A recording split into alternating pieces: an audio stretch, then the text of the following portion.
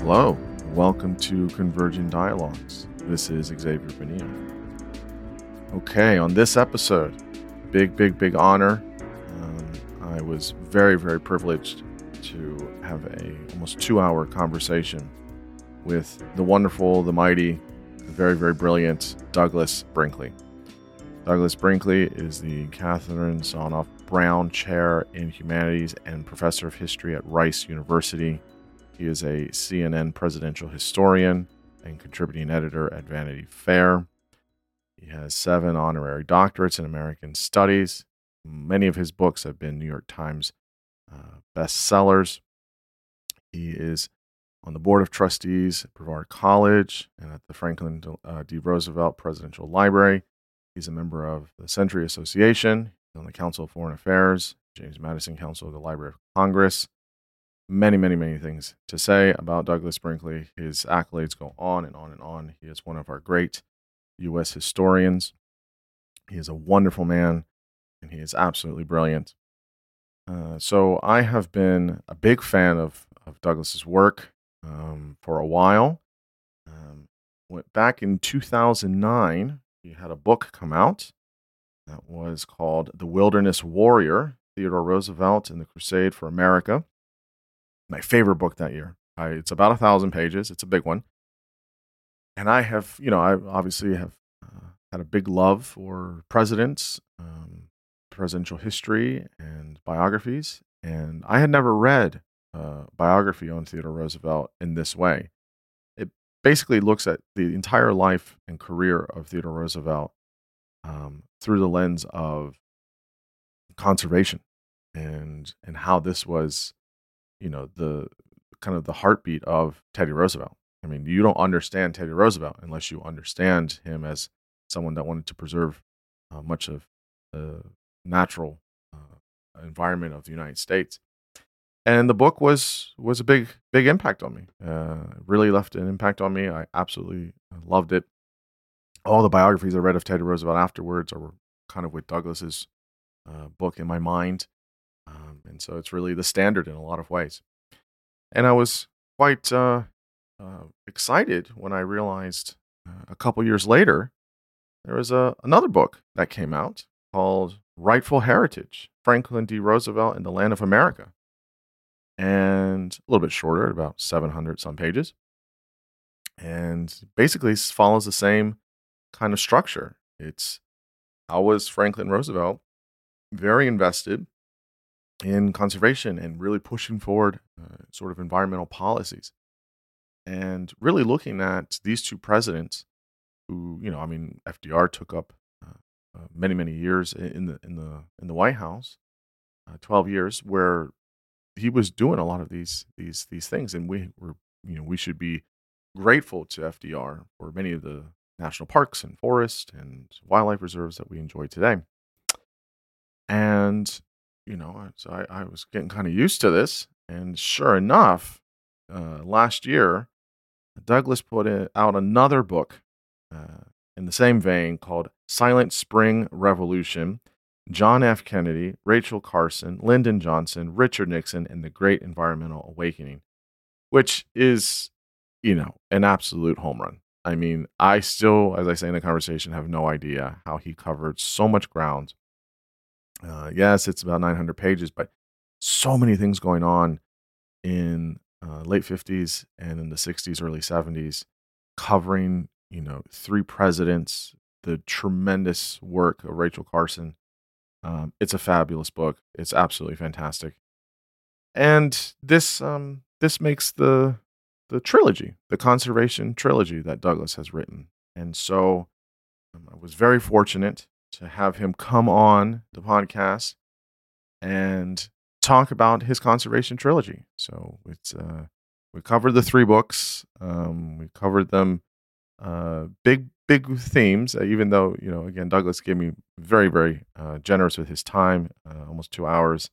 Obviously, you cannot cover 3 books, 2,600 pages into under 2 hours, but we tried, and we cover many of the major themes. So we first started by talking about how he came to write his conservation trilogy. we spend a good about 40 minutes, first 40 minutes on Teddy Roosevelt. We talk about understanding the psychology of Teddy Roosevelt and how conservation was almost an innate or really critical part of who he was in his early development. We talk about his complex relationship with animals that included big game hunting and hunting generally, but also preservation. And Douglas gives a fabulous answer of how to understand both of those.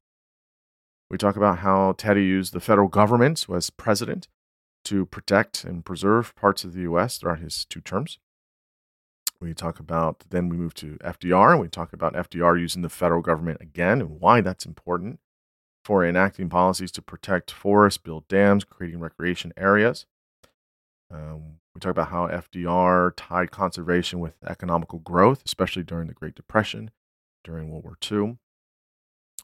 And then we move towards the third book, and we talk about Rachel Carson, big impact, Silent Spring, that whole environmental movement in the 60s, how she worked with JFK, Stuart Udall, and many of these folks that were really trying to say there are big problems, after in the wake of, Hiroshima and Nagasaki, all of the chemicals that were in many, many places, talking about DDT, all of these things that we really came in awareness of in the 60s. We talk about the environmental justice movement as well.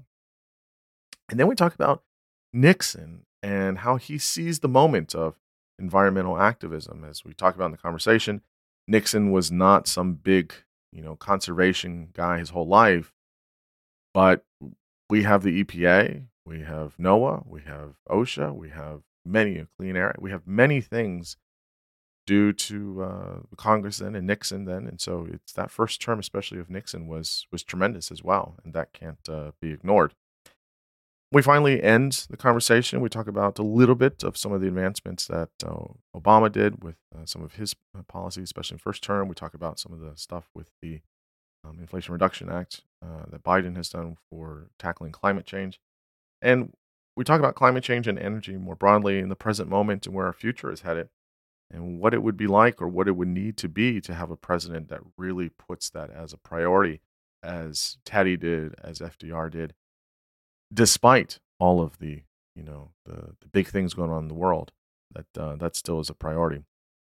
Again, this was an absolute highlight for me. Big honor to talk with Douglas. He said some very kind words as well about the podcast at the end, which I'm very grateful for. But he's doing tremendous work. I highly encourage people to support what he does, support buy his books, engage. I know that's what he looks for. I think that's what I look for, and that's what we're all trying to do. So I highly recommend his books. Highly recommend being engaged with the stuff that he's putting out. And as always, you can find this conversation and all other conversations at convergingdialogues.substack.com. Get over there. You can subscribe, contribute if you want. I'm also on YouTube. Share widely. Tell your friends, people that would be interested in this conversation or other conversations I've had. And so now it's my honor to bring my conversation with Douglas Brinkley. I am here with the wonderful, the great Douglas Brinkley. Doug, thanks so much for coming on the podcast. It's a big honor, and I appreciate you coming on and talking with me. Well, thank you for having me. I'm looking forward to the conversation. Absolutely. So I have been very much not only impressed, but just admiring the absolute magnitude of writing you've put out. I don't know how you write so much and so well. You have the Conservation Trilogy, which is fabulous. They are The Wilderness Warrior, Theodore Roosevelt, and the Crusade for America. This is a big boy. It's about almost 1,000 pages. You had the sequel that came out after that a couple years later called Rightful Heritage, Franklin Delano Roosevelt and the Land of America, which is also very good. And the more recent, which came out, I believe, last year, if I'm not mistaken, Silent Spring Revolution, John F. Kennedy, Rachel Carson, Lyndon Johnson, Richard Nixon, and the Great Environmental Awakening. And that is this one here, also a pretty big one. So the first question I have for you is, how did you intend to write a kind of trilogy? I know you have the one on Alaska somewhere tucked in there as well. So, but how did you come to think of writing this big, grand environmental trilogy about from the executive office and then how it dictated policy for the United States?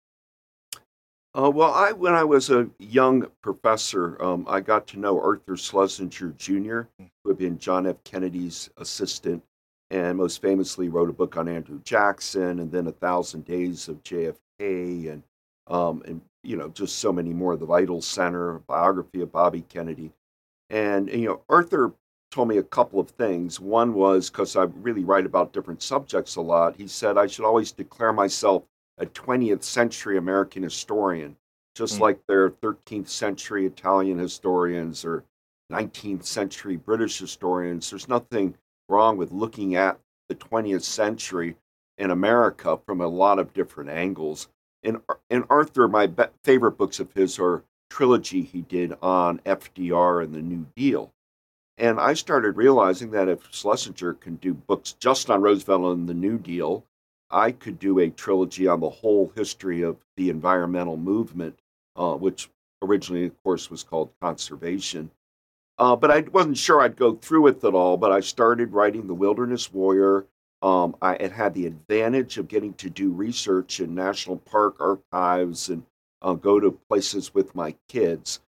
So we would go to writing about TR. We'd spend, time up in the Badlands of North Dakota where Theodore Roosevelt lived, or we'd go to the Bighorns of Wyoming, or go to Devil's Tower in Wyoming, which he declared a national monument. So it's really fun from a expeditionary point of view. I get to uh, go go zigzag around the country, seeing some of our great natural heirlooms. And I always liked TR. I think historians like him quite a bit because he wrote a lot. Historians, we read other people's mail for a living. These are his. We look at leavings, and here Roosevelt wrote like 36 books and 150,000 letters. So mhm, it's a rich trove. And he wrote very well, TR. He spoke numerous languages and had a poetic grace to his writing at its best. It also had some, heinous turns of when it got to dealing with indigenous people and others. But I don't want to over talk about Theodore Roosevelt mhm. with all in a with exclamation marks in a positive way. But I had asthma when I was a boy, and I used to sleep with a ventilator. In fact, sitting here right now, I have air blowing on me, always feeling like I need air. And he had that. And so I identified a little bit with him. And I knew wherever I went and read, he saved so much. I mean, 234 million acres of wild America, public lands for you and me. They belong to everybody. And that was Roosevelt who started that movement to really define what conservation is during his presidency from 1901 to 1909. In fact, I'm not, we all fall prey to rankings of things, but when it comes to who was the great environmental president, I always put Theodore Roosevelt first because he really invented the idea of, saving endangered species and million Yep. acre parks and the like. So I started writing that, and it did well. It made the New York Times bestseller list, got reviewed on the front page of the New York Times Book Review. I knew it was too fat for a pop marketplace, but nevertheless, it hit that. And it encouraged me to continue, which I was hoping I'd be able to do, meaning keeping my publisher, HarperCollins, in line to let me do more big fat books on environment. And hence, I took on the next president, the second wave, FDR 1933 to 45, with the Civilian Conservation Corps, the Roosevelt's Tree Army at its core. But Mhm, also, FDR during the New Deal created 800 state parks. mm, And then the third wave, the big one, wasn't about a Roosevelt. It happened to be Rachel Carson at the center as centerpiece. Her 1962 book, Silent Spring, was a revolution because it connected old style Rooseveltian landscape conservation, animal protection, and the like. It connected all of that with public health, saying, "Hey, you may not want to take road trips to go to Yellowstone, but your children are getting sick in their backyard because they're being contaminated by toxic debris, particularly from pesticides." And yet, Kennedy and Lyndon and Lady Bird Johnson and Richard Nixon all played an epic role in what I call the long 60s environmental movement, which ends abruptly in 1973, 50 years ago, almost exactly coinciding with our interview here. The Endangered Species Act had passed the Senate 92 to nothing, hence saving the bald eagle and the California condor and whooping crane and manatee and on and on. And the fact that's 92 to nothing tells you it really was a revolution, a movement going on in a bipartisan way, to try to at least beautify America and make sure we all of our charismatic species stayed with us, that they didn't go extinct like the dodo bird. Hmm. Hmm. Yeah, the story you're telling is all these themes over the much of the 20th century, and we obviously have many things going on our planet now. So I think that these three books are fabulous because we can look back on our own history, not 200 years ago, but within the past 100 years, and see how much this stuff is important, how much we need to be able to say, listen, how can we learn from these things? If you have folks at the top and many other players all throughout the cabinet and throughout the public really pushing for these things, we can do this, and we can do this in much better ways for the challenges we have now. The first book, The Wilderness Warrior, when that came out in 2009, I mean, that was my favorite book I read all Oh, year man. that year. It really was. It pushed me to really consider a lot of the things with national parks. I've been to many since. I've been to Teddy Roosevelt Park in North Dakota, Badlands in South Dakota, many of them out in the West, Glacier and Yellowstone and Tetons. So it's really cool to see when you're there. You can see, hey, you know what? This is because of many of the actions that many people did, but that people, certain presidents, took this serious, and they took this as important for the public, and seen different iterations of that over many decades. So it's very really important. And with Theodore Roosevelt, I want to ask here. So what is it about the psychology of Teddy that helps us understand his innate passion almost for the environment? I mean, yes, he's well loved. He was, a vice president. He was a governor. He was president. He ran, almost, had a good chance in 1912. He was really much instantiated in public life. But I mean, after reading Wilderness Warrior and other great books that have come out on him, I almost don't see him as a president first anymore. I almost see him as this person that is very much an environmentalist that really cared about preservation first, and then using that kind of power in that way to push those conservation principles. So, what is it about him, do you think, that really just kind of sunk into him, and that was kind of this burning passion he had for his personal life and his political life throughout his career? Well, you just asked, I think, the best question you could about Theodore Roosevelt, and it's one I've thought about and I understand. He grew up very sickly. I mentioned asthma, but he was Hmm. very sick. Those days, he was born in 1858 in New York City, and they would give you cigarettes to smoke for your asthma. Nobody knew, what was going on. What it was in New York City, it was unregulated factories spewing, smoke and the like into the streets, and people would cough, get sick. There were rotted horses. There were no humane laws, so people willy nilly could shoot a stray dog or a cat or kill robins. And TR's father was very sensitive to the natural world, and his father was the progenitor of today's American Museum of Natural History. He conceptualized it, he fundraised for it, he wanted people to understand the natural world. Most impressively, Darwin's On the Origin of Species came out in 1859. when TR was 1 years old. And of course, we're saying 59. Then we're falling into the Civil War of the 1860s. And very few people were hung up on Darwin in the middle of the Civil War. But the Roosevelt household was. Theodore Roosevelt's father was an arch believer in Darwin and the theory of evolution. And, the earliest writings of the future president are him showing his brother evolving from a stork, or him evolving from a dog. And so they were a Darwin household, and that was a revolutionary book on the origins of species. Theodore Roosevelt carried that book in his saddlebag or trunk wherever he went. It was really a Bible for him. TR was very science driven, but particularly the studying of floral and fauna. But maybe trying to emulate his dad a little. As a boy, he started collecting birds' nests and the like in New York City, and leaves, and became a budding naturalist. He ended up going to Harvard and majoring in what we call naturalist studies. But his first book is indicative of the key to your question. He wrote as an undergraduate a book called The Summer Birds of the Adirondacks. That was really beyond the love of bird watching.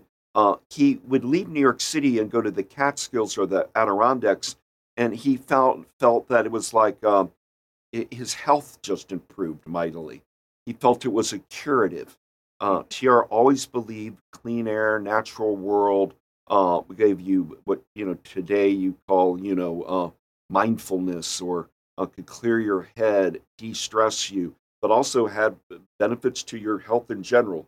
And that stays with them throughout his life. So it believes the power of the natural world, and it's sort of like a pantheist or something. I mean, these are the temples of God's temples for Roosevelt. He was not an indoor church man. He loved being outdoor, and sometimes when he'd travel, he'd do a Sunday service out in the woods. But he followed Henry David Thoreau's footsteps. He went up to Maine, to Katahdin, the famous mountain in Maine, where he climbed, and he went looking for moose. And Thoreau was a hero, Darwin a hero, John James Audubon. And then when he graduated from Harvard, he went west to a place called Carroll County, Iowa, westernmost Iowa. He went grouse hunting, and there he fell in love with there was still some tall grass prairie existing. He fell in love with the great savanna, the Great Plains. He also went up to Fargo, Moorhead, in North Dakota, Minnesota. And he started just wanting to write and get paid for writing about nature and animals, hunting. When his mother and wife died, deep depressive moment. He was a legislator in New York and got a telegram: your mom's sick, from his brother Elliot, mother's sick, and your wife is sick in childbirth. He took the train into Manhattan. It was still gaslit, no electricity. And in the same home, he would shuttle between two floors. And that Valentine's Day, his mother died of Bright's disease, and his wife died giving birth. So he lost the two loves of his life. He gave them a dual burial at a cemetery in Wall Street. And then you can almost feel or see the pen cutting the paper in his diary. It's just a giant X that says, the light has gone out of my life forever. He was stewing in depression.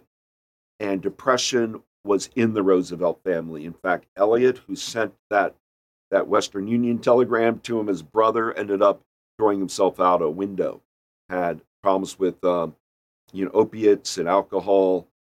There was a very depression strain in the family. And wisely, Theodore Roosevelt's loving sister said, look, go west, and where you're happiest, get out of here, heal your depression. And so he took the Northern Pacific Railroad to where you went, Medora, North Dakota, in the Badlands, and there spent his years in the wild, so to speak. He created a couple cattle brands, the Elkhorn and the Maltese. They were marginally okay, but with winters and all, never really turned it into an effective business. But he wrote beautifully. Still, nobody's written about the Little Missouri River or and the cottonwood country, or parts of the Rockies with the beauty of Theodore Roosevelt. And he really decided a couple of epiphanies when he was up there. One is when he went to hunt a buffalo. We used to have 60 million buffalo thundering around the plains. There were once buffalo all through, Illinois and Indiana, Mhm. and they were down to 1,000. And he couldn't find one. It took him a week, and he did shoot one and did this sort of Native American, Sioux sort of dance around the carcass.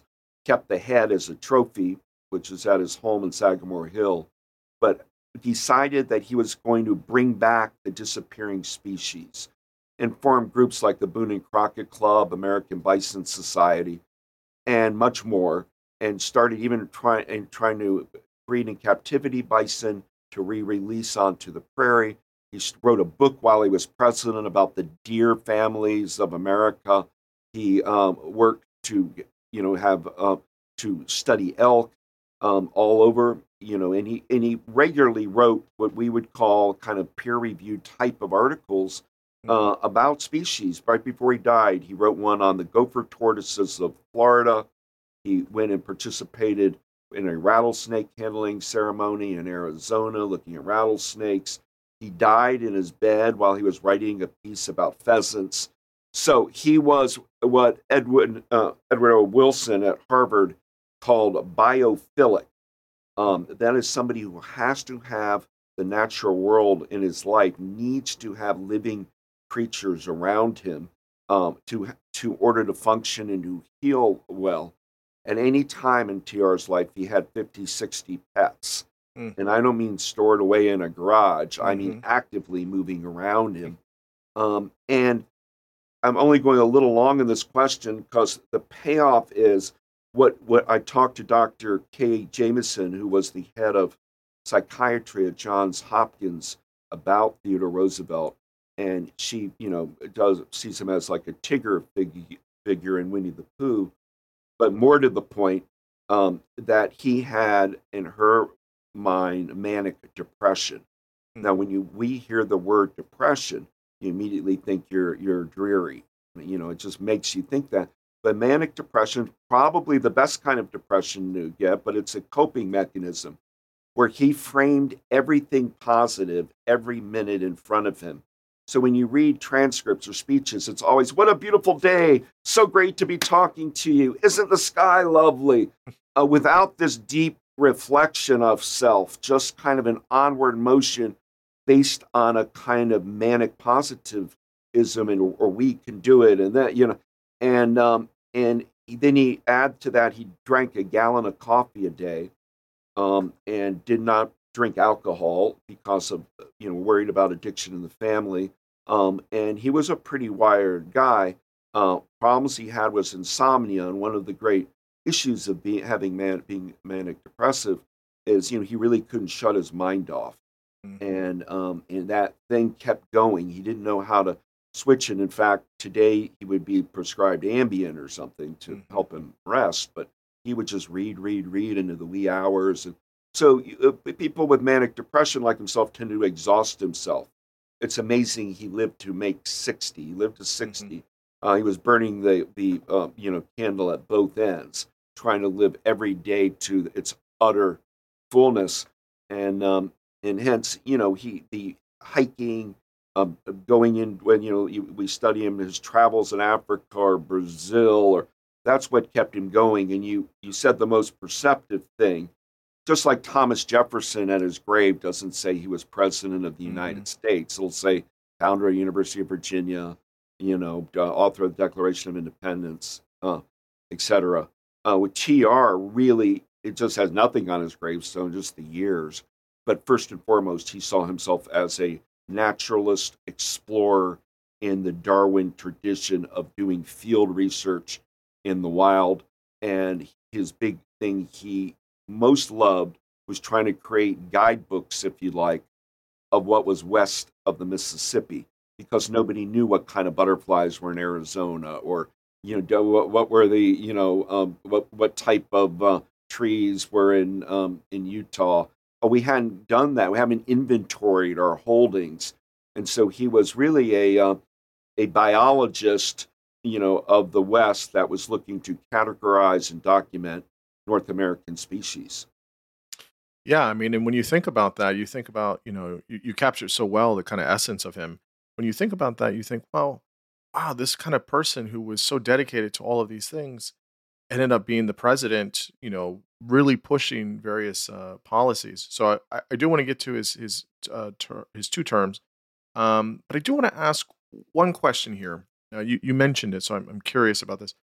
He has a complex view of animals, and I know some folks, in current day have questions about this. He was a hunter, but he believed in animal rights. He was a committed taxidermist. How did he have this kind of seemingly, kind of two views of animals where they should be protected, but also he went on big game hunts, as you mentioned. For many people, that would seem as a contradiction. How do we understand his kind of complex view of and his mindset towards animals and preserving them, but also hunting and killing them as well? Well, yeah, to your point, he was a lifetime member of the Audubon Society and the National Rifle Association. You don't usually see those two in sync, although, NRA back then was different than it Hmm. is today. I'm not sure he would have joined it today. In fact, I'm quite certain he wouldn't have. Yeah. But the we didn't have DNA there back in the 18. Let's call it after the Civil War. Let's say 1870s, 1880s. There was no DNA. There wasn't bird banning. We weren't able to film the migratory patterns of eels underwater or birds in the sky. And so, if you were interested in ornithology or mammalogy, botany, you collected. And in that case, you would shoot the species to study it. And at the Natural American Museum of Natural History, I've gone through and they've saved them. They're all tagged. You can pull Hmm. out the drawers of the Wow. birds that Roosevelt shot. Their bodies are there, and that what they were trying to determine is beak variation or coloration. Is it a species or subspecies? It was trying to understand scientifically what existed with the long term idea of being able to perhaps help that animal survive. Roosevelt was very concerned about extinction of species. He would say losing one type of sparrow or one type of lizard would be like slashing all the Rembrandts and destroying them. That these were the great gifts to the world. These animals, and he even worked with a friend, and they made a tombstone drawing and started putting all the species that humans had destroyed. For example, when John Adams was president, there were 1 billion passenger pigeons, Hmm. 8 billion in Hmm. United States. The last one died in 1913, named Martha, at the Wow. Cincinnati Zoo. So animal extinction was a concern. Um, and so that's the legitimate view as a scientist. But I think something more was there. I do think he had a kind of hunter bloodlust. I think he enjoyed um, the being out and about and looking for an animal and getting to look at it up close. I feel that he oversampled, overkilled at times in his life. There are also moments when he claims, "I'm putting the gun down. I don't need it anymore," and so it's a whole thing. But Hmm. yeah, it's and you also remember when you're in politics, which he was. I mean, guns were everywhere. Look at the issue today as a Second Amendment fight. I spoke with Barack Obama personally a number of times after some of the school shootings, and he was working around the clock trying to do away with the selling of semi-automatic weapons. And he told me, "Look, it's easy to be Michael Bloomberg in New York City saying ban guns. I'd like to see Bloomberg go to Kentucky and try to tell people to get rid of these weapons. It's cultural in Texas." So Roosevelt was part of a kind of 19th century gun culture, particularly with that frontier ethos that stayed there. But what he really has going for him, and it comes to educating himself, is he was one of the few politicians. I've looked once, and I know there was one other one, a congressman named John Lacey, but very few people in the public arena understood that at back, let's say 1900, that the world was one pulsing biological organism, that it was all interconnected. Hmm. And you need to know the great writer Aldo Leopold, who wrote a Sand County Almanac, was working and would create our first official kind of wilderness in the Gila Wilderness of New Mexico. Leopold wrote Roosevelt a letter as just a young guy out in New Mexico about his TR's environmental views, and Roosevelt wrote Leopold back this letter and said, "You're spot on. That's the right way." I think if you really want to understand the hunting mind of Theodore Roosevelt, the best place is to read the 1949 classic, A Sand County Almanac by Aldo Leopold, because Hmm. intellectually, Roosevelt and Leopold's view of the world are deeply intertwined. Hmm. Hmm. Yeah, that's very instructive because I think for many people in a current day, they may see that as confusing. But I think your many of your initial points are very very helpful in trying to understand that. So about his as president, so I'll set this up and give you some runway here. So he becomes president. He's the youngest president due to McKinley being assassinated, and coming in, you have turn of the century. It was an interesting time for the United States and a lot of challenges. And it's interesting because he uses the office of the presidency to have significant influence on conservation programs, which you would think, well, wait a minute, there's a lot of stuff on foreign affairs. There's stuff here in the country. Someone, a president was just assassinated. It was the third president that was assassinated, and why is he pushing for this? So specifically on this, again, you can talk about both terms. Um, the first kind of sub question here is why did he use, because I think this is essential.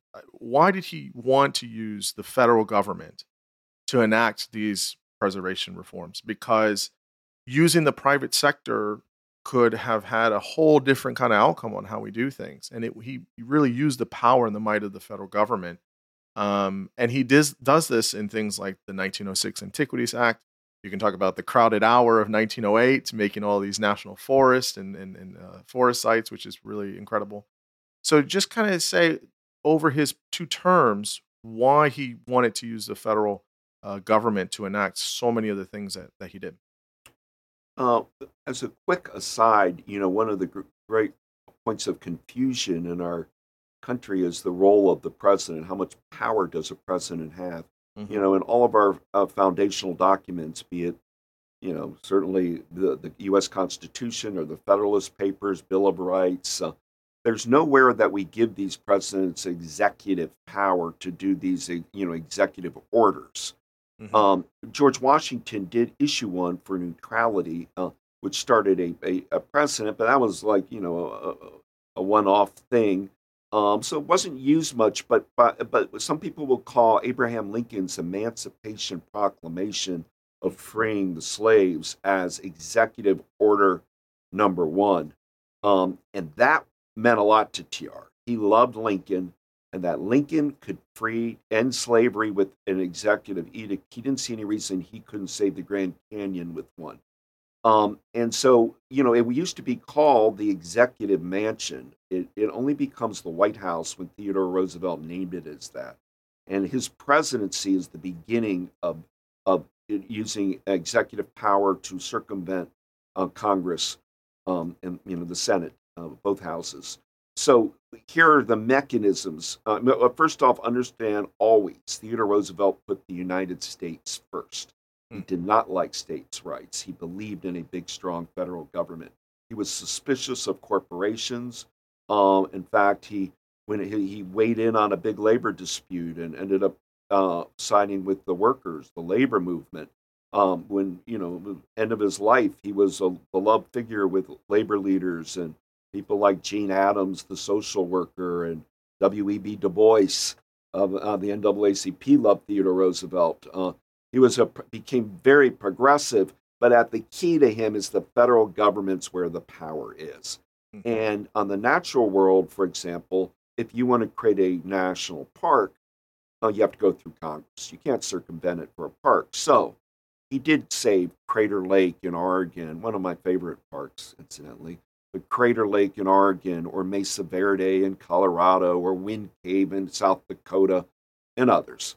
That went through Congress, and he just backed it, pushed it, gave it momentum. But what made him unique was when he goes to the Grand Canyon and he's surrounded by Rough Riders, the soldiers who served with him in the Spanish American War. So people that thought of him as Colonel Roosevelt. And Mhm. there he is at the canyon as backdrop. And he says, "Do not touch it. God has made it. You will only mar it. Leave the Grand Canyon alone." And when he does that, he he decides to take, as you say, an elastic piece of legislation called the Antiquities Act of 1906, not much more than a paragraph, that was meant to save dinosaur bones that were being discovered in the West, because European museums were poaching and stealing our antiquities, meaning somebody find a T Rex in Wyoming, they would start trying to lift the bones for a museum in Berlin. So the Congress and the Antiquities Act said we can kind of create like an archaeological dig site, and in the name of science, that belongs to the American people. And Mhm. it applied to Kivas and Hopi Village and certain cliff dwelling areas out in the West when we're starting to understand Native culture in a new way. And Roosevelt applies that to the Grand Canyon. What was maybe in spirit, Antiquities Act may have been for 10 acres. He's applying it for what will become over 1 million acres. Mhm. And he does it with an executive order because the Senate wanted to mine the Grand Canyon. They didn't want it as a national park. It was thought too large and that nobody would go there, and it should be used for mining zinc, asbestos, copper, timber, uh, so it goes to the courts. And in the court case, as it goes through our system, Roosevelt wins. And it showed that he did have the right to use executive power to save the Grand Canyon. I mean, and then he's off to the races. I mean, he's signing 18 of these things, Muir Woods, redwood trees, and, Devil's Tower. I mentioned, the Mhm. incredible monument in Wyoming, on and on and on, signing them. So that was one mechanism. Mhm. So, second is look, birds, you can't have state conservation laws for birds. I mean, you can do all you want in Massachusetts to protect your bird life if they migrate to Florida and they get shot. Mhm. And so it basically screamed federal intervention. And he found out that down in the Indian River in Florida, near a town called Sebastian, on the Atlantic coast, they were feather mafias. The big fashion in say 1901, Mhm. where women would wear ornamental feathers in their bonnet or dead hummingbirds at times, and it was a big lucrative business. And the feather mafia would just go to rookeries, kill all the birds, take the eggs, and pluck the prettiest, heron feather, egret feather, and the like. And it was still like very much a Confederate state, Florida. It was the wild. It Mhm. was deeply anti-federal government in Florida. Um, this isn't that many decades after the Civil War. And Roosevelt has some lawyers that he talks to about the bird problem because he's always talking to ornithologists. In this case, a man named Frank Chapman informed him about the slaughter of the birds in Florida. And Roosevelt then pounded his fist and said, "I so declare it a federal bird reservation, the whole area off limits to human encroachment." Well, this wasn't just federally land grabbing this, it deeded it to birds. It Mhm. said no humans can go there. It's actually, we're putting real estate as a place for restoration and habitat for species. And after he did Pelican Island Federal Bird Reservation in Florida, he then did 51 of these.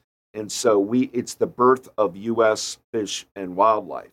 You and I are talking here, and we share something. We own 550 plus of wildlife refuges, national wildlife refuges, all over our country.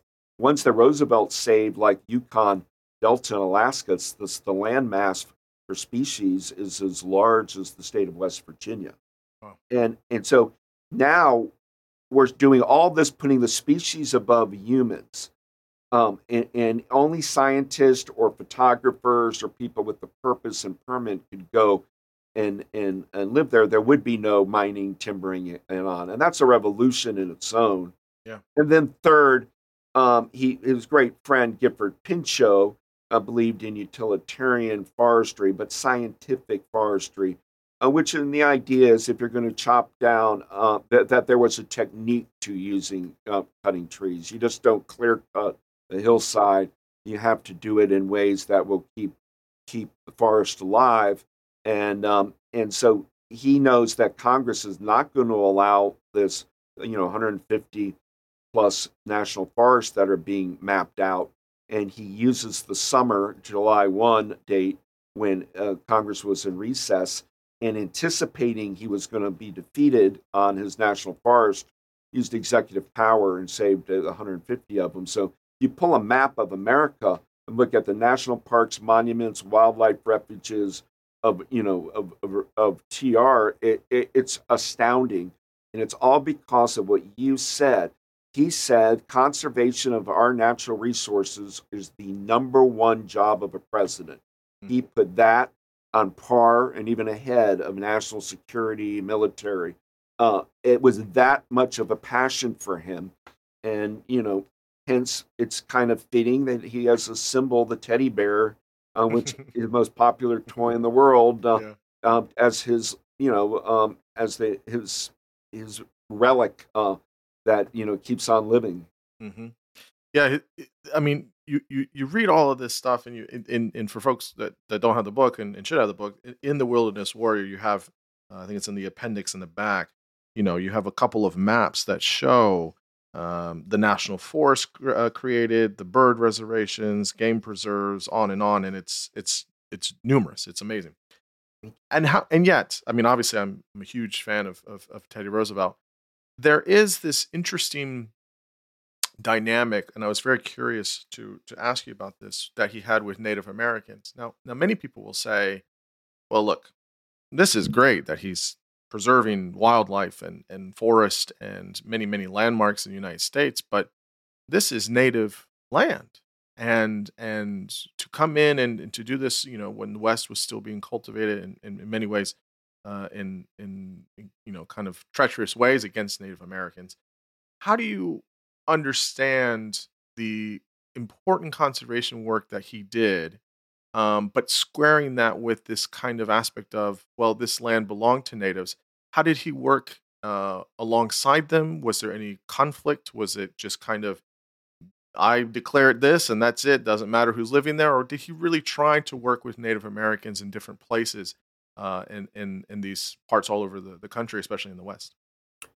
Well, of course, we all know, but we even use our marker of Columbian, or, I mean, pre-Columbian, or post-Columbian, meaning that 1492 and the beginning of Euro Americans coming to North America. It's storied, and it can be explained as a genocide of people that Hmm.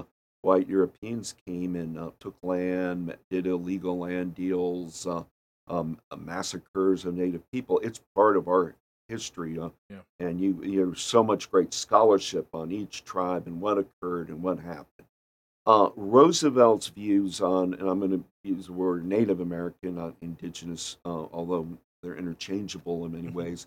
But for Native people, Roosevelt's view was, at one hand, he romanticized them, which is always a dangerous, meaning he loved their way they lived, and with subsistence farming, the way that they hunted and gathered.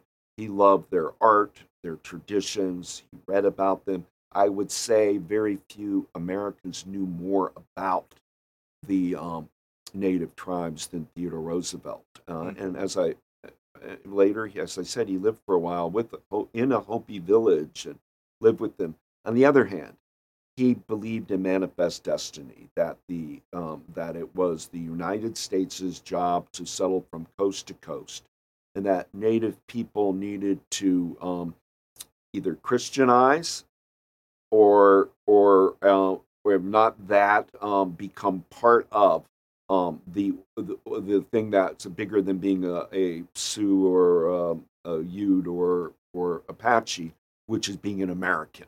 Mm. And this creates mixed results. First off, make no mistake about it, he wrote a book called The Winning of the West, which the main heroes are the settling of the West by the Euro Americans. Um, but then he will, it gets, he would invite Native Americans to participate in his inaugural. For example, in 1904, his parade was all Native tribes and from all over that would be in his parade. Yet he declared other Native leaders like Geronimo a terrorist.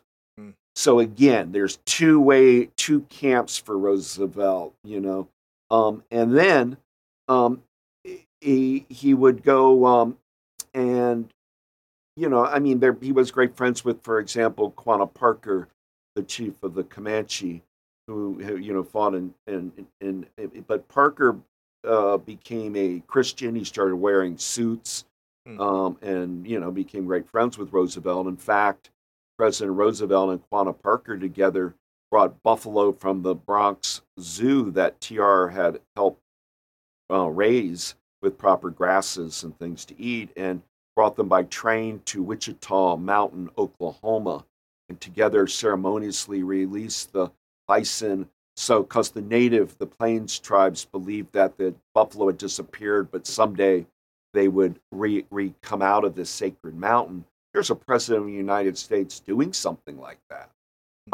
But I think he, by and large, fell into an idea of what today we're calling white superiority, that intellectually the great achievements of the world, modernity and progress had come out of the European countries, and that the native people had not developed intellectually, and they needed to. And so there's racism, is what I'm saying, in Roosevelt's record with Native Americans. Is there with other presidents? Yes. Mm-hmm. I mean, it's just the way it was in the United States. But Roosevelt disappoints more because he was so understood so much, Mm-hmm. that you would have hoped that there would have been a different way of looking at things. Hence, um, the New American Museum of Natural History had a statue of Roosevelt on his horse, and Yeah. it's kind of paternal. He's like Yeah. patting an indigenous American or African on the, that's a it's not butchering, but Yeah. it's a paternal kind of feeling, Mm-hmm. and that's the way it was back then. That's the way he was, and so when we call balls and strikes in history, we have to put that Yeah. in the margin of failed in his relations with Native people. Yeah, no, I like the honest assessment there, and I think that's right. As much as we like him for a lot of things, we have to be. I agree, balls and strikes on it, and I think thankfully we progress from some of those notions, and still much progress to make. But I think that's important. I want to shift to the second book, and too many things to talk about in the second book. There's so many things that happen. FDR was, I mean, prolific in many things that he did. So I'm gonna ask kind of two questions here at the same time. So I'm just gonna jump right to him as president. So you mentioned that he had three major tasks for the federal government for managing public domain, also emphasizing the federal government for managing public land. And those three are protecting forest, huge, he was huge on this, protecting forest, building public dams, establishing recreation areas. And there are so many things that he did in the first term in 33 with Civilian Conservation Corps, Soil Conservation Service, Tennessee Valley Authority, Public Works Administration, all of these, I mean, amazing things. And they towards this, I think in the fourth term or third or fourth term, they actually kind of become defunded of sorts. So there's this period of a solid 8 years or 10 years where they really were very helpful in revitalizing the country. How did he, again, also want to use the federal government, but how did he do things a little bit differently than his cousin Teddy, and how he wanted to organize and kind of govern how the United States in the 30s and 40s, again, right in the middle of war, in the middle of depression, was still placing an emphasis on this, tying it with economic prosperity. How was his vision for kind of navigating and doing these things? Well, if it wasn't for Theodore and Franklin Roosevelt, our country would be a bunch of strip malls and Mm. interstates Hmm. and open pit mines. They brought this sense of preservation, of planning. Both Theodore and Franklin believed in like in urban areas where you kept green belts around cities and made sure you had a city beautiful movement to keep parks. It became to them the essential for our nation's history. That Theodore Roosevelt and FDR both believed that the French have the Louvre and we have the Tetons, or London has the Seine, or I mean the Thames, and we have the Hudson, or they just saw our natural features as being what it is to be an American is to protect those. And it was should have been a right to have wilderness or outdoor forest parks in your life. Oh, FDR grew up along the Hudson River, and died on the Hudson River. Eleanor Roosevelt used to say his lifeblood is the Hudson. Mm. It's like 300 and plus miles down the Hudson, one of the most beautiful rivers anywhere. And Roosevelt fell in love with it the same way the Hudson Valley landscape painters did, the same way Washington Irving had. It's just beautiful there. Yeah. And he early on adopted Theodore Roosevelt's conservation um, edicts as his own. But his bigger interest, what they deeply shared, were bird watching. Both were obsessive ornithologists. In fact, Theodore Roosevelt, not because he was famous, but he was one of the best ornithologists alive Mm. in his lifetime, period. And some said nobody understood birdsong better than Theodore Roosevelt. It was the rap of the professional ornithological community. Mm. So they both shared that, but FDR liked trees a lot. He actually, whenever you look at an application of Roosevelt, when they, like we all fill out, it says, "What's your job or occupation?" He would always write tree farmer, Mm. and he wasn't being sarcastic. He was trying to make a living at his tree plantation along the Hudson, and you can go there now and look at it. In fact, as president, he would take out ads in the New York Times and elsewhere where it would say, "Have a New Deal Christmas, get a tree from Roosevelt Farm." He was growing Christmas trees. And he connects with Gifford Pinchot, who created Yale School of Forestry and was TR's protege, and Pinchot was really tight with the Roosevelts. And so there became a movement of scientific forestry. They have to make sure, because remember, it's not about the aesthetic value of the trees. It's if you kill it, if you destroy a mountainside, you'll get runoff and it'll create flooding, and it has a chain reaction. And so he falls into that deeply. He like Theodore Roosevelt, also loves the U.S. Navy, and they share a lot. I like to say, um, Theodore Roosevelt from New York, FDR is from New York. Theodore Roosevelt was a state legislator, FDR was a state legislator. Theodore Roosevelt went to Harvard, FDR goes to Harvard. Theodore Roosevelt was Assistant Secretary of the Navy, FDR is Assistant Right. Secretary of the Navy. Theodore Roosevelt's governor of New York, FDR is governor of New York. Theodore Roosevelt loved conservation, scientific forestry, parks. FDR loves them. Theodore Roosevelt has a niece called Eleanor, and Roosevelt, and FDR marries her. Meaning they're in sync, and conservation is everything. So we cut to when once he contracted polio, FDR, in 1921, um, with Boy Scouts at a Boy Scout jamboree. He was swimming and hiking, playing horseshoes with all of these underserved young people from Paterson, New Jersey, and the Bronx and all, who went up the Hudson to Bear Mountain State Park. And there in the water, he contracted the polio virus. He manifested itself a few days later. And after a horrible migraine and night sweats, he woke up with no feeling in the lower half of his body. And at that point, they got him into a hospital, and it was determined he had polio. That was the plague. If you were declared a polio, and that's what they were called, nobody wanted to be near you in the same room. It was thought to be contagious. Mm. So a man who was so popular, Franklin Roosevelt, handsome political star, suddenly is sitting at his home in Springwood along the Hudson, and nobody would come visit him. Mm. Nobody wanted to be with the polio. And he ended up going to the Florida Keys, Everglades, bird watching, and recording natural observations.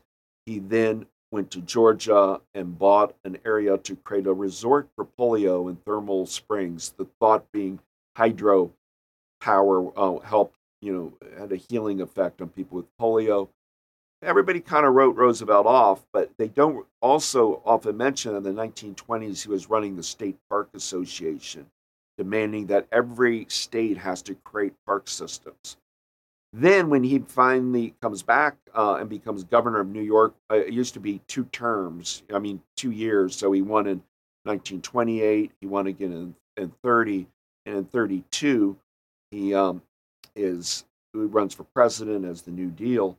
His most successful program as governor was a model of what becomes the Civilian Conservation Corps, meaning taking unemployed people, paying them a fee, $1 a day, and having them restock ponds with fish, having them, plant trees, having them beautify, cityscapes, having them build roads to get to historic sites, whatever it might be. But it was about improvement through nature, and it's his pet project of the New Deal. He does it right after his famous "I have nothing to fear but fear itself" inaugural, and from 1933 to 1942, the New Dealers under Roosevelt's leadership plant close to 3 billion trees, It's billion incredible. around It's America. incredible. Yeah, it's And they're incredible. going everywhere. They're fighting CCC camps all over Hmm. and repairing our burned out land. We had drained the wetlands. We had chopped all the hardwood trees without replanting. We had a dust bowl conditions in the Great Plains, a great ecological catastrophe, on and on. And so Roosevelt's coming back to save America, not just save capitalism, but also to literally save and restore our denuded and degraded landscapes. And he did it. And Mm. in addition, he continues the national park trend of TR, saving iconic places like Isle Royal National Park in Michigan or Mammoth Cave, Channel Islands, Olympics, Great Smokies, Everglades, on and on. But he also is deep on animal in wildlife protection. A, a, in in a place called Henry's Lake, Idaho. It's right on the border by near Yellowstone. This was where the trumpeter swans winter because that lake doesn't freeze because it's warm water. So it was their winter habitation spot, and instead of migrating, they would stay there. Mm. Well, the 10th Mountain Division, it cost $25 million back in the World War II era. That is a fortune today. 25 mil. And they were building it to train American soldiers how to go, say, to the Alps and do and train with skiing and combat in the snow and all of this going on at Henry's Lake, and it was disturbing the swans. They were fleeing, scattering, helter skelter. Um, and a woman named Rosalie Edge informed Roosevelt that the U.S. Army was going to lead to the extinction of the trumpeter swan. And Roosevelt, who should have just thrown that letter away, he's a busy man. This is Pearl Harbor time. Mhm. He gets a hold of his Secretary of War, Henry Stimson, and says, I want a full report. I'm going to look into this. And he then writes Stimson after doing his homework.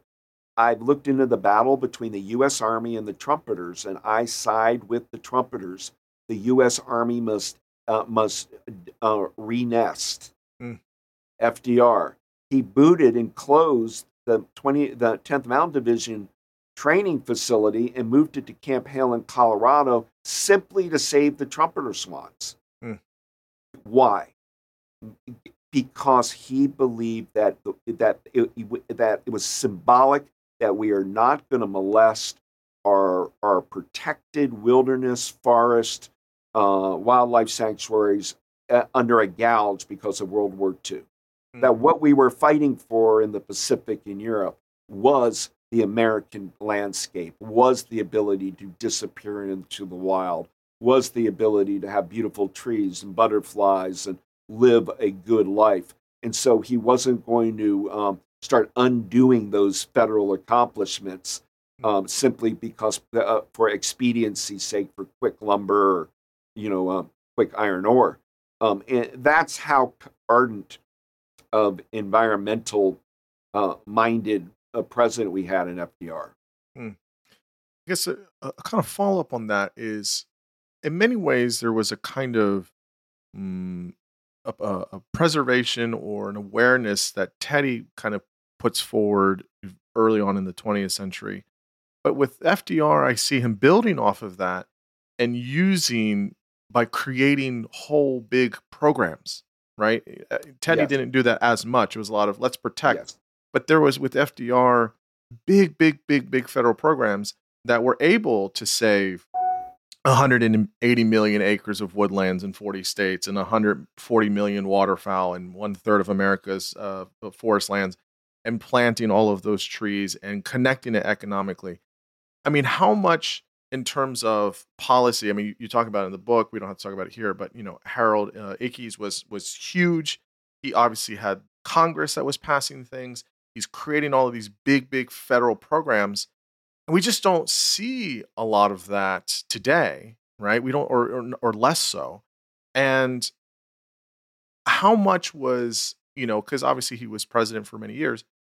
How much does all those federal programs and the policies enacted in the 30s and 40s have all of these repercussions in the 50s and 60s and 70s? Even something like water conservation with Clean Rivers Act, finally gets passed by LBJ in 65. Like, we're seeing these like implications federally in his policies. Maybe just chat about how that brand preservation and conservation was really critical from FDR's yeah. administration. Well, Eleanor Roosevelt used to say to environmentalists, and I mean that the term environmental is not really used till around the Earth Day 1970, but conservationist, preservationist.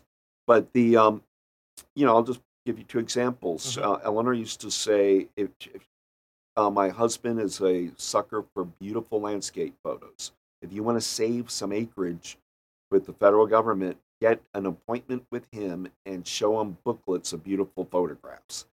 And Harold Ickes knew this was a weakness of FDR. And so Ickes was very much in wanting to save all these places. So one was what today is Kings Canyon National Park in the Sierras of California.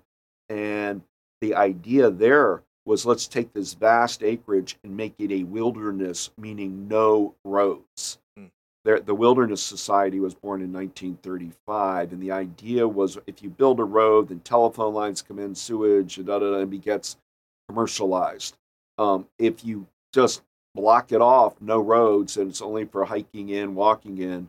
So they come to Roosevelt with the proposal, and they had found a young photographer, Ansel Adams, who nobody yet had known was a great photographer in the big sense. And it was a little obscure booklet, but it was the photos he took of that area. They're beautiful.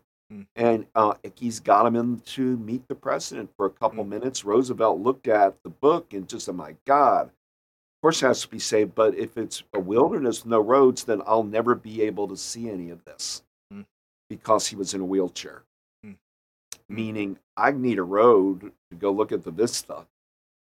Yet he then said that, and they just kind of sit there, and he said, "Well, let's do it. That will make it a wilderness." So he went ahead and did it, even though he knew he wouldn't be able to see what he was saving, and that becomes a big movement to stopping the areas where we keeping roads out of landscapes. It culminates with the Wilderness Act of 1964, which Lyndon Johnson signs, and by and did 9.1 million acres, and wilderness continues to grow. But another one, a woman named from Pasadena, uh, named Mervana Hoyt, or did the Rose Bowl parades and was really a horticulturalist at heart. And she wanted to save the Joshua trees in California. Everybody thought those as sort of ugly, shaggy trees. There was no conservation of Joshua trees. They were almost treated as if they were weeds. mm, And she started, got it photographed, and got to Roosevelt, and he said, "You want the Joshua trees? We'll create a 1 million acre Joshua tree park." She was even startled. She's like, "Well, their problem is I just sold you on it, but there are railroad rights, and there are these companies that sell mining rights. He's how lawyers will get rid of those. We're going to declare it mm, that." mm, This is incredible executive power being flexed on the half of protecting American landscapes and flora and fauna. And these are examples like these stories of FDR are legion, um, and it in so much so that I will tell you that in the last year of his life, when he was starting to create the United Nations, he brought in old Gifford Pinchot, who was really up there in age. And with Pinchot, Roosevelt had the idea that in the UN, we would create one global standard for air, water, mm, that, timbering, etc., meaning a conservation standard for the world. mm, And he was pushing that, and all of the advisors around him were saying, "Oh, it's a little out there." No, no. He was, till the day he died, April 12th, 1945, he was going to get that through on his UN. And when he died, the Truman administration just said, "We're not interested in that. That's nutty." mm, There mm, was a feeling often that the Roosevelts had gone way far, that they were visionaries on this environmental front. And just like we talked about downsides with TR and indigenous people, mm, FDR had an understandable weakness for dams. He wanted big federal public dams, and thank God we have these. It electrified our country, and he built the Grand Coulee Dam and Tennessee Valley Authority in electrifying America. But dams create problems for, let's say, up in the Columbia River, for salmon. They can't get over those big dams. And this bothered Roosevelt because he didn't really, he thought fish ladders could get them over, and the fish couldn't. So his solution is build the dam, but then on the other side of the dam, build a fish hatchery, mm, where then you could re-release. So he was always thinking about how he could, balance the need for modernity, electricity, roads, automobile revolution, etc., but not damaging our country, so it just became a place of underdeveloped blight. mm. Yeah, he's really, again, visionary is a great way to say it, and I think I think it was FDR that for most national parks is to have ramps so people that are in wheelchairs can have access. So when I've been to Yellowstone and many other national parks, you see that where people that are not as able-bodied can able to also experience that. And I think that's important because all of this land that's preserved. People listeners might be like, okay, this is great. We can save animals and habitat, but what does this have to do for me? And I think that that's just it. Is that this is everyone's country, and everyone should be able to experience the natural environment we have, which is very very beautiful. And really when you think about it globally, each country has many natural resources that are, or environments that are super, super beautiful, and we do as well. And I think especially in Wyoming and Montana and Utah and Colorado and many, many parts of the country. And we have big thanks for these two presidents. So I want Well, to go ahead. Yeah. well, I was just going to say not only thanks for them, but then the push as our country grows and we're no longer a rural America. We're Hmm. becoming urbanized, and soon suburbanized. But I think the impetus that Roosevelt, FDR wanted to do was clean air and clean water. I mean, we had no environmental protection agency. I mean, there was nobody that, Yeah. so companies were just dumping Mm, yeah. everything they could and raw sewage and rivers, and we had health scares everywhere. And so there's a movement, and air and water have to be federal in the end. I mean, you can't have Yeah. a Ohio, a tough law in Ohio for pollution, air quality, where Michigan doesn't have one Hmm. because it's going Hmm. to blow over. You Yeah. can't do air with states, just like migratory birds. You can't. Hmm. And a river, what good does it do if, you know, um, for say Tennessee to have want to keep the Mississippi River clean if upriver, Iowa's just dumping, Hmm.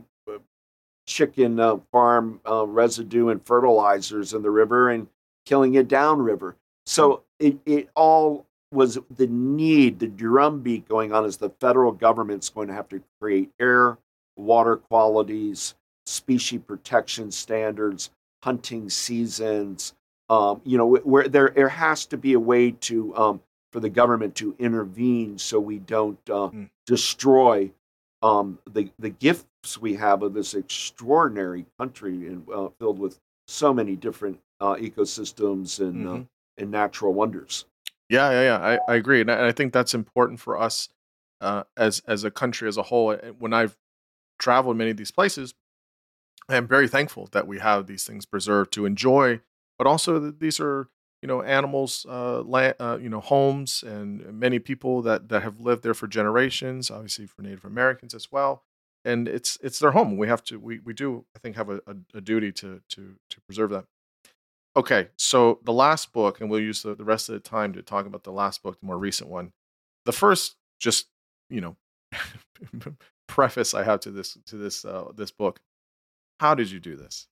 How did you hit a home run with this book? How did you do this? This book is sweeping, and it is fantastic. You have everything in here. You have JFK, Rachel Carson, Stuart Udall, LBJ, Nixon. You got it all in here. It's remarkable. It's a remarkable book. And I'm when I was preparing for this, it's like, man, this is hard to even like get questions formulated, much less how did he write all of this? This is so fantastic. It's very fluid, very, very much cohesive, really, really just remarkable. Um, yeah, how do you come with the idea for putting all this together, and you can kind of lead with the best way to kind of walk us through the book and the main messages here. Well, times change, and while I documented TR, FDR, there was a third wave. I call Theodore Roosevelt the first wave of environmentalism, and the second wave, the FDR era, and the third wave. I would have loved it if it could have been just Kennedy, Johnson, Nixon. My life would have been easier. But I looked into it, and the third wave really began in 1945 with Hiroshima and Nagasaki. Yeah.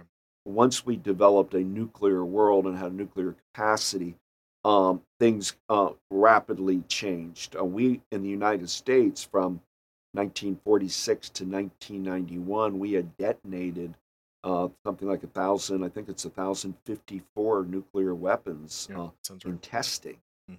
putting all of that debris into the planet. And I also in this book, just to get it out of the way, give John F. Kennedy a lot of credit for engineering the Nuclear Test Ban Treaty of 1963, convincing the Soviet Union and Britain to stop the testing of nuclear weapons in the atmosphere and underwater. And thank God we're still living by that extraordinary treaty, which is often seen as the high water mark of Kennedy's presidency. and is certainly one of the great ecological accomplishments of any leader ever. Yeah. But you begin in 45 because really Rachel Carson was working with U.S. Fish and Wildlife for FDR. She was a New Dealer. She was from Springdale, Pennsylvania. She wanted to be something akin to a marine biologist. She ended up going to Woods Hole and studying oceans near Hyannisport in Massachusetts. She, got an MA in zoology from Johns Hopkins. She wrote about fish and other creatures for the Baltimore Sun. And then during World War II, she worked doing radio scripts about the oceans and about particularly fish and what an important food stock they are. And then she had written on eels and the like. But the big thing came, she started writing books, and she wrote what I recommend anybody listening, watching, to make sure you read at least one of Rachel Carson's 3 books on oceans. She writes these extraordinarily beautiful books about ocean life, shorelines, and she also got very concerned with Hiroshima and Nagasaki about fallout and what it was doing to animal life and human and thereby human life, and also was concerned that and as FDR said, the Dr. New Deal had to become Dr. Win the War. And during World War II, we greenlit to factories to work around the clock manufacturing every newfangled chemical marvel you can imagine, and the proliferation of DDT to kill insects it was just sprayed all over the place, particularly in the Pacific, because we wanted to kill mosquitoes, ticks, lice for our soldiers. But we then, after the war, without properly measuring the amounts that one could use, just started blanket spraying DDT over crops, and people would get cancer spikes, leukemia from DDT, the same they would from nuclear fallout. Those become public health issues, and that's starting to get married with the idea of saving parks and outdoor recreation and wildlife and all. There are 2 strands there, and Carson will eventually, there becomes a huge case I write about in the book in the late 1950s with Marjorie Spock.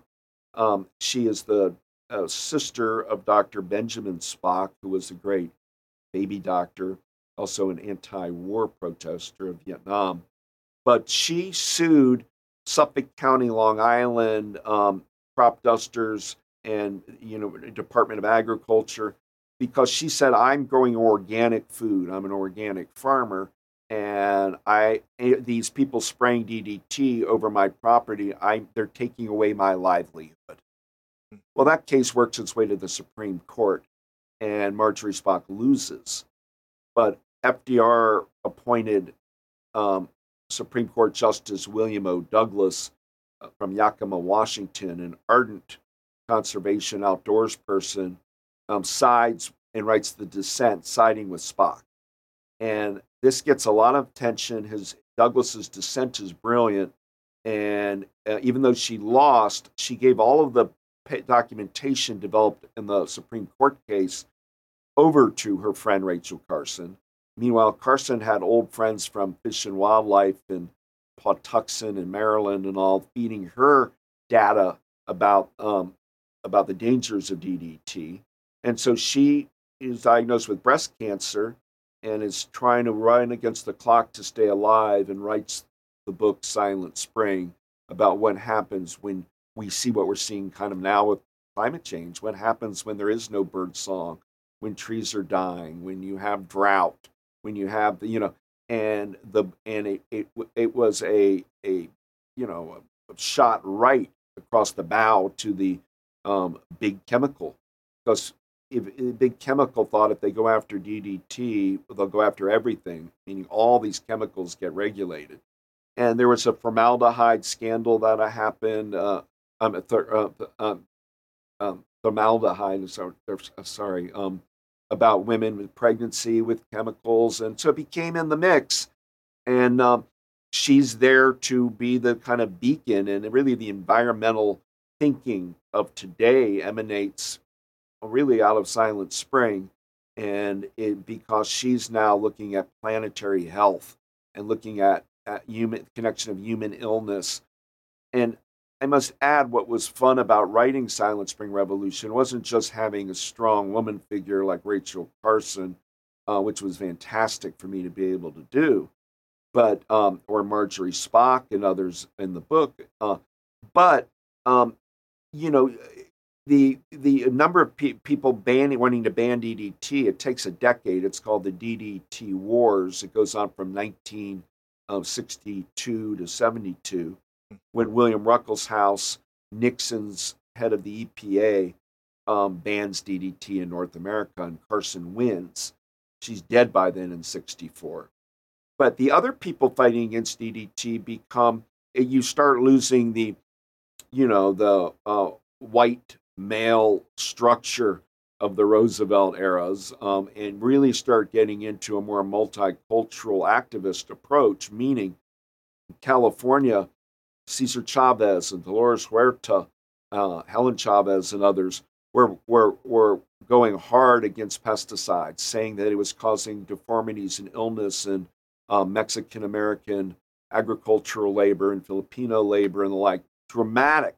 The United Farm Workers Union is pushing for the banning of these right at the time or shortly after Rachel Carson. And then people like Coretta Scott King and Martin Luther King, with nuclear fallout, they were leaders in stopping nuclear testing. In fact, Dr. King basically said, "What good does it do to integrate a lunch counter in, say, Greensboro, North Carolina, if the milk we're drinking has strontium 90 in it, chemical contamination from nuclear testing?"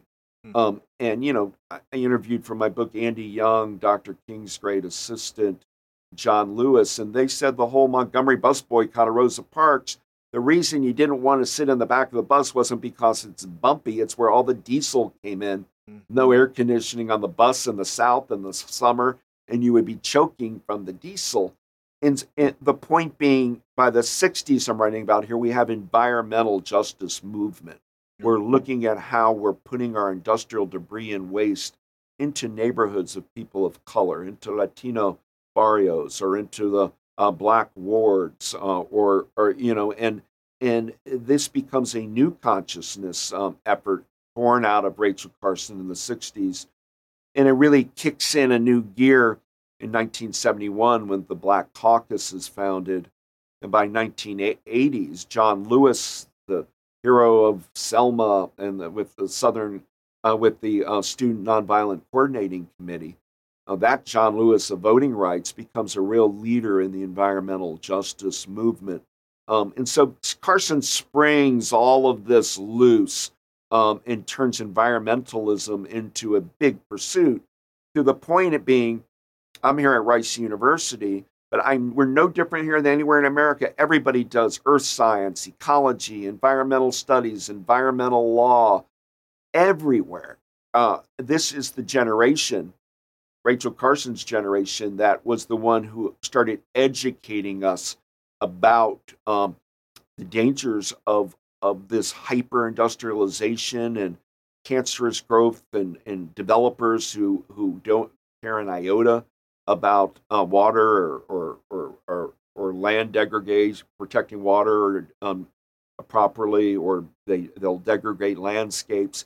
Meaning, we're seeing climate in what we're dealing with now, and so I'm hoping Silent Spring Revolution can show how that generation got through the Clean Air Acts, the Clean Water Acts, Endangered Species, created the EPA, Wild and Scenic Rivers, National Trails. It wasn't just great people, it was a movement from everybody jumped up. And that's what I try to do in the book. Yeah. I have two final questions for you. You touched on Rachel Carson a lot, and she worked with Udall and Kennedy, and you're absolutely right. You give Kennedy a little bit more his due than some people kind of give him credit for. Obviously, his life was taken, very shortly, so it's hard to kind of measure his legacy. But he definitely has some wins for sure. I'm going to skip over LBJ only because he's fabulous and he's fantastic on a lot of these issues. There's other issues that he has, of course, as well. Vietnam being one of them, but um, he does a lot as well. But the one curious thing that may surprise some people is the inclusion of Nixon. And Nixon, first term is interesting. You have the EPA, you have Earth Day, you have NOAA, National Oceanic and Atmospheric Administration, the Clean Air Act of 1970. You have OSHA, you have Clean Water Bill, you have the Great Lakes Water Quality Agreement. I mean, that's a lot of really good legislation. That's a lot of really good stuff going on in first term Nixon. And yet, it seems that Nixon wasn't some big environmentalist.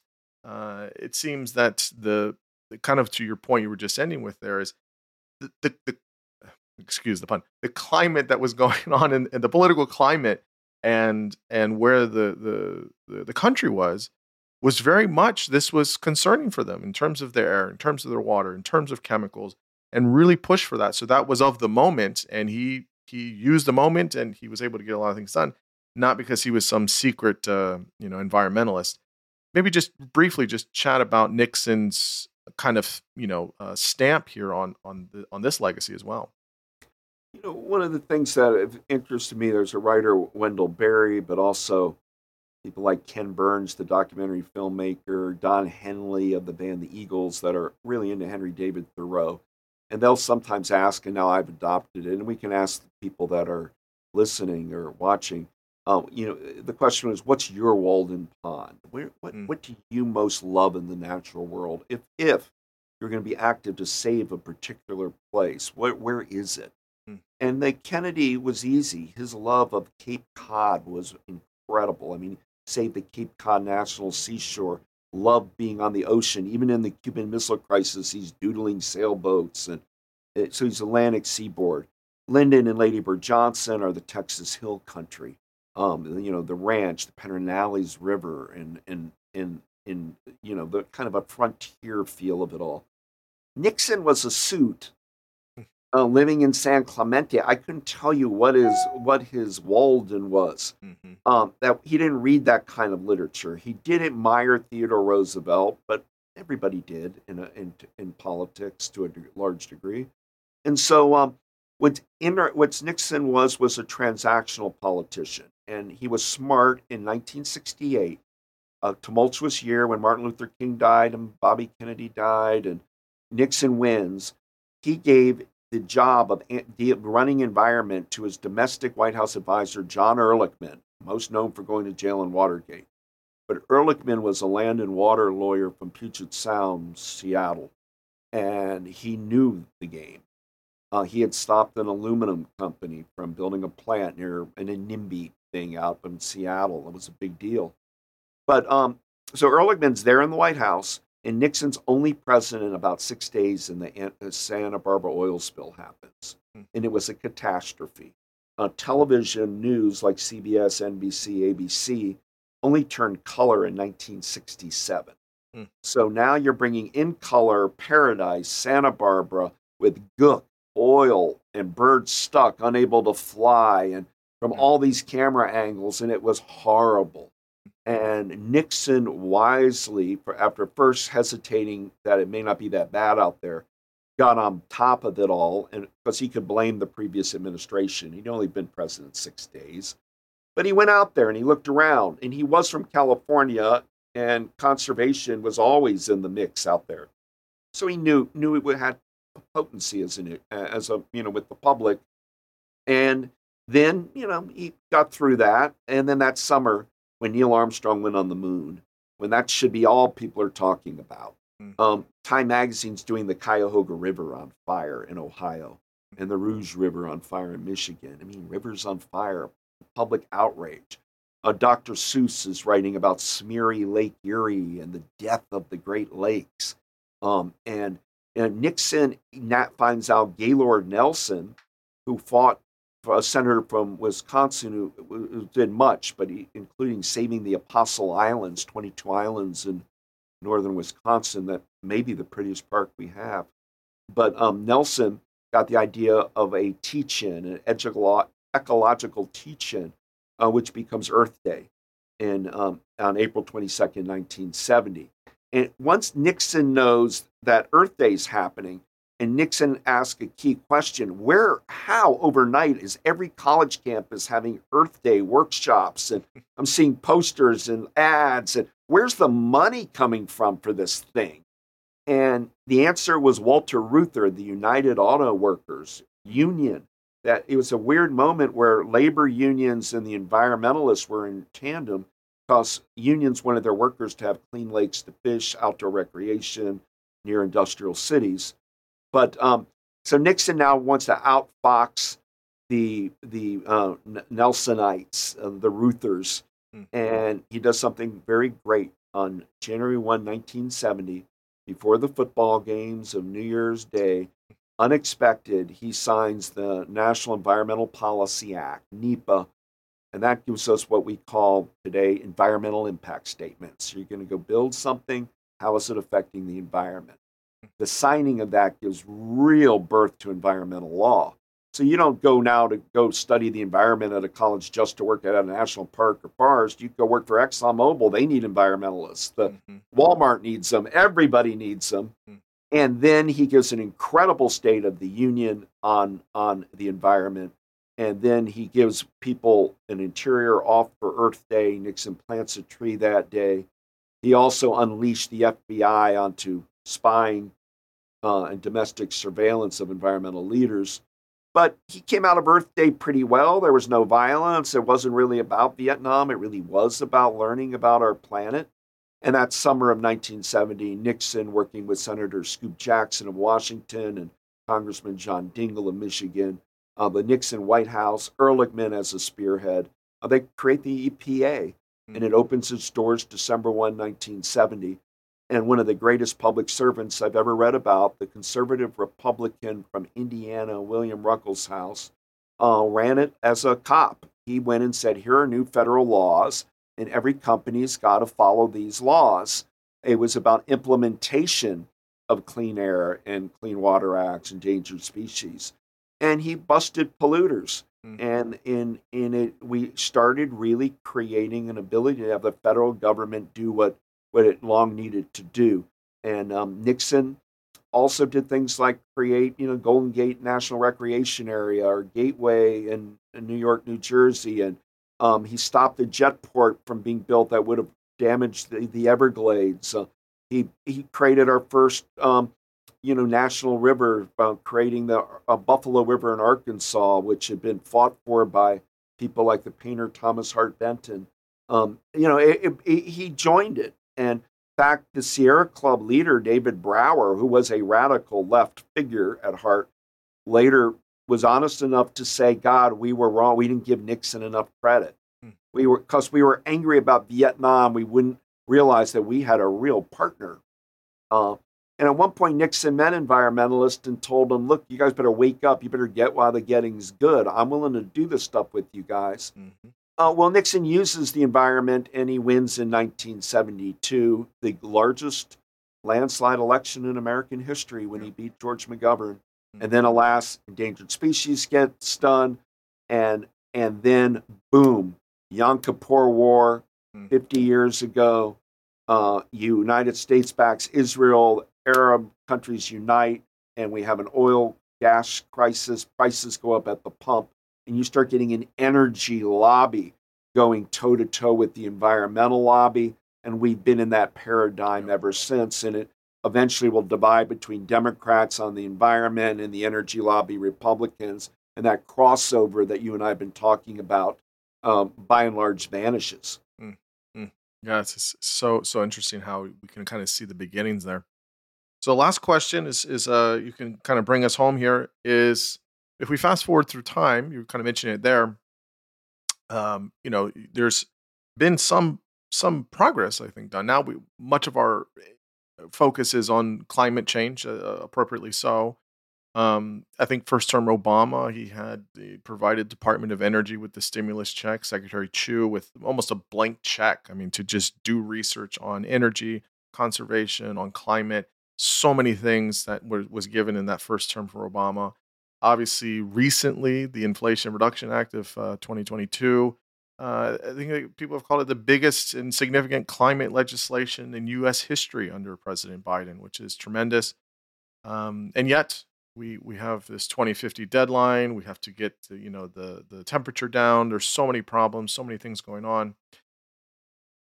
Do we need another two things, I guess, with that? Where as we move in the future, do we need another Teddy, FDR, or someone like that in the White House, and or a kind of environmental justice movement, so that we get both, where people are involved pragmatically, not just activism is great, but that we have people pragmatically working with this, kind of rolling up our sleeves and saying, how do we figure this out? And also having someone huge, some visionary in the White House. Where do you see the future of conservation and environmentalism for the United States? Well, I study presidential history for a living, and it's very hard if you're not going to prioritize something like climate as a president, make it your thing. It's going to be hard to make the inroads we need. The problem that we're in now is large. It's global. Yeah. I mean, we can do all the CO2 reductions we want if China is burning coal and building new Hmm. coal-fired plants, and India does the same, and, Yeah. and all of that. So I look, these challenges are incredible. In the period I writing about in the 60s and 70s, we were doing things like getting lead out of gasoline, or going 55 miles instead of 75 to save some oil. There's a movement to get solar and wind going and all this. Hmm. We now really have, it can't be a person, it's got to be a people's movement. And Mm. it's there globally, but it hasn't quite hit the point that it needs to be. I think Biden has done, if one's just going to pull back and look at climate presidents, Biden probably has the best record, put more money to it than anybody else. But does that mean we're weaning off of gasoline? No. I think it's going to be more states than the federal government, Mm. because California and Washington State are starting to have, we won't sell vehicles by 2030 that are, make gasoline. And that's the kind of message that Ford and GM can hear. We're hearing until big strikes occurred. Um, but if the auto industry and states, let's say 30 American states, say we won't sell gasoline, we're not selling fossil fuels, it's an electric car state. I'm not sure that can happen, but if that did, that would cause it to move, and out of the United States, it might go abroad. Mm. But electric has its own problems, Sure. batteries and mining, and so there's no magic wand here. What do we do? What I've learned from these three books comes basically boils down to Roosevelt and David Brower, in which they said, have fun saving the environment. First off, do not be doomsday. Don't talk about that we're dying, the whole planet's dead, we've screwed up. But wake up every day happy, believe. If you're in college, get a pizza, form a club, and you don't have to just do get off climate. Work to save a local bayou. Work to save old strand of oak trees. Work to deal with wildlife corridors as species are moving from one zone to another due to climate. Work to get rid of infestation that are insect infestation that are killing trees. There's so many things that need to be done. If you love the natural world, get involved. It might be one day a week. It might be you join one group. It might be you do a lot, but just join, be part of it. So when we're ready, when we're ready, there'll be all of these people already engaged with environmental protection and wanting proper planetary stewardship, that it'll be able to be a Niagara Falls movement. It'll go large. We're at the cusp of that. So just get engaged in big or small ways, but don't get psychologically damaged over climate or anything else. It's not worth it. Protect the integrity of your own soul and your own being. Be a happy warrior about trying to save the planet. You'll make friends, and you'll exchange information, and that's how a movement is a meaningful movement is hatched, Mm. and we're getting close. Yeah, absolutely. Well, the conservation trilogy is The Wilderness Warrior, Rightful Heritage, Silent Spring Revolution. They're all available now through Harper. Uh, what can I say, Douglas? This was absolutely a big treat for me, a blast. It was a big honor, a big privilege to have you on and to give me so much of your time and your energy talking about these three masterful books you've written. Anywhere you want to point people to? I want to point the finger at you and tell you thank you for what you do. Having civic dialogue, reading books, talking about different issues, caring about humans and their souls, and how to grapple with all of the boxes of modernity that we're having to deal with, and in this age of reckless social media and bad cable news, having a kind of civic forum like you present is a wonderful thing to do. So I treasure your podcast and the kind of experts you talk to and the issues you deal with, and you're doing it because you're a person of love and integrity. And I really want to send gratitude your way for asking me to be on your fine program. You're much too generous, much too generous. Thank you for those kind words, and thank you for coming on. I really appreciate it. Bye, guys. Bye.